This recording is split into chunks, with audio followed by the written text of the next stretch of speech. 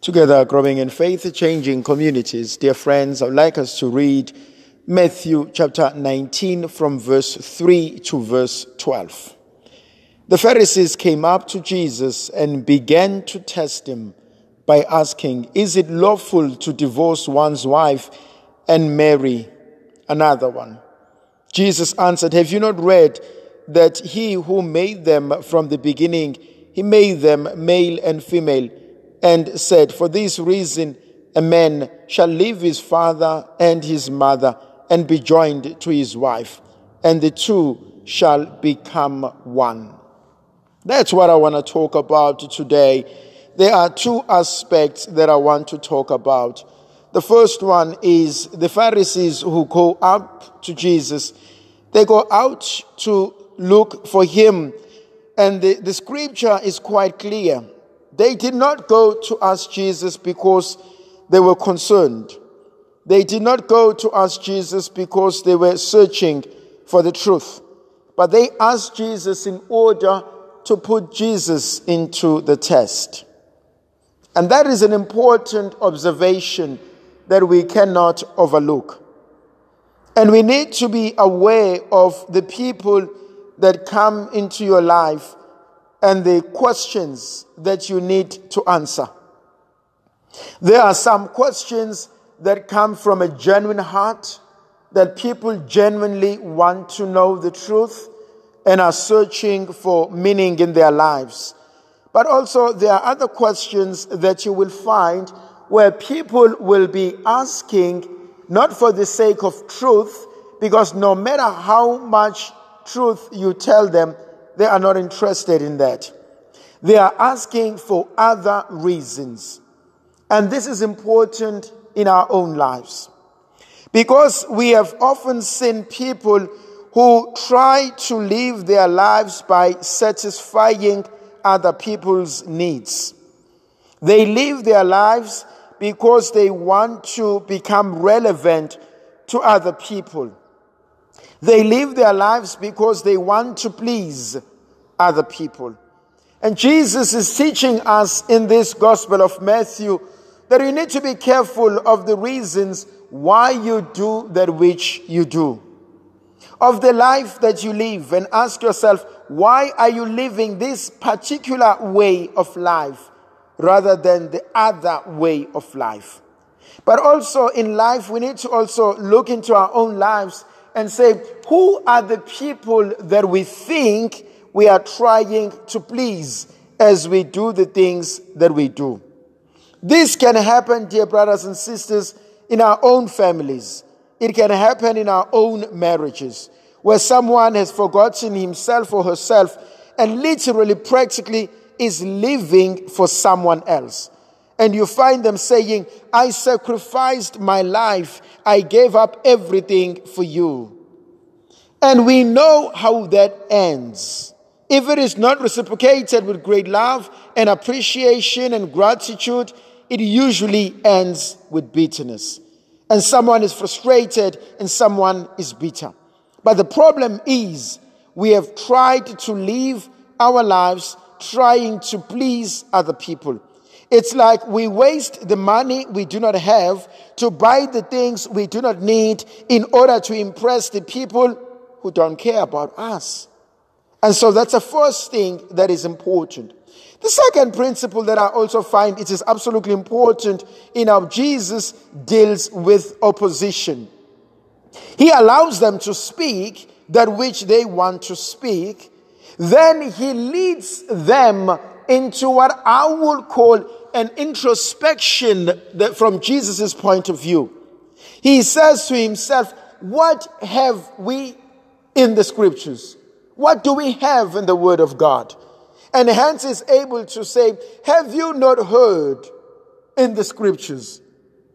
And so I think to a large degree, we need to use the word of God in order to nourish us. We need to read the word of God in order to find meaning in our own lives.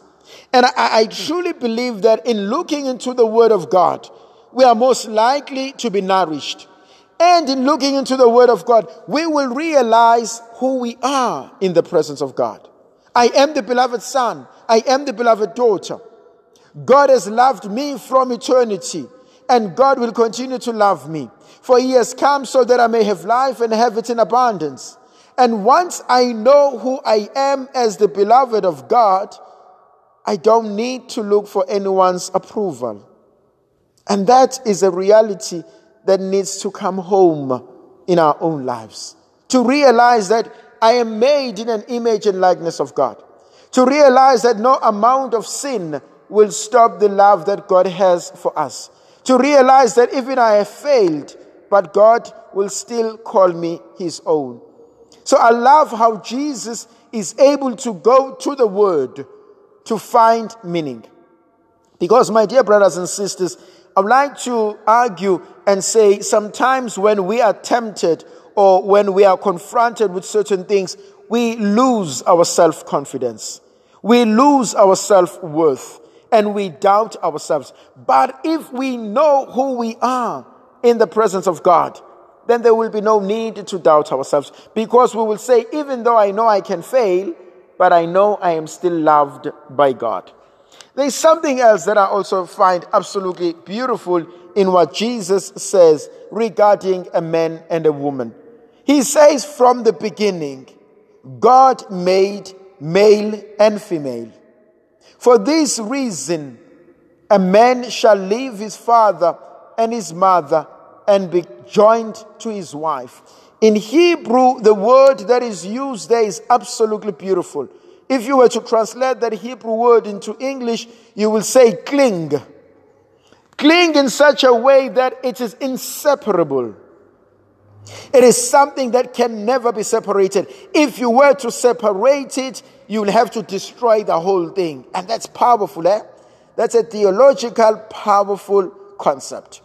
That from the beginning, when God created man and woman, male and female, and when he blessed them with the sacrament of matrimony, he uses this beautiful word in Hebrew that has an implication of clinging together. That a man leaves his mother, he leaves his father, and he is joined. He clings and they become something first and something absolutely new.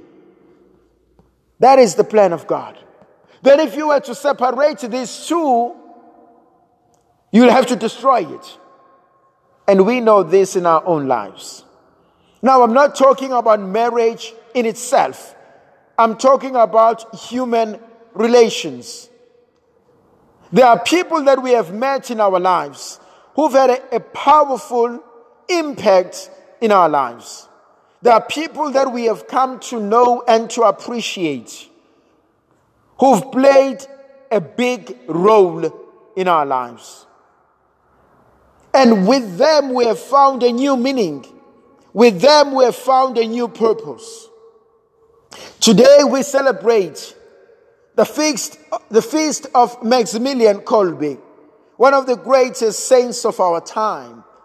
A man who was driven by love to sacrifice his own life in order to save the life of another person. That is what great love is all about. In the Gospel of John, Jesus says, no one has greater love than the one who lays down his love and his life for his brothers and sisters. And so what I think the Lord is inviting us to do today and to become in our lives is to go back to that absolute great, divine, pure love that is within each and every one of us. The love that I have for my brother, the love that I have for my sister, the love that I have for my child, the love that I have for my parents. The love that is able to forgive, to accept, to cherish, and to celebrate. The love that I have that allows me to know that there are a lot of mistakes I have done. There are a lot of mistakes that have been done towards me, but we can still find each other in the midst of all these difficulties. This is what I think the Lord is inviting us to be today. He's inviting us to enter into a human experience, vulnerable as it may seem, weak though we are, but in God we find a new purpose. In God, we find a new meaning. And so he invites us to be together in knowing that from the beginning, we were meant to live in community.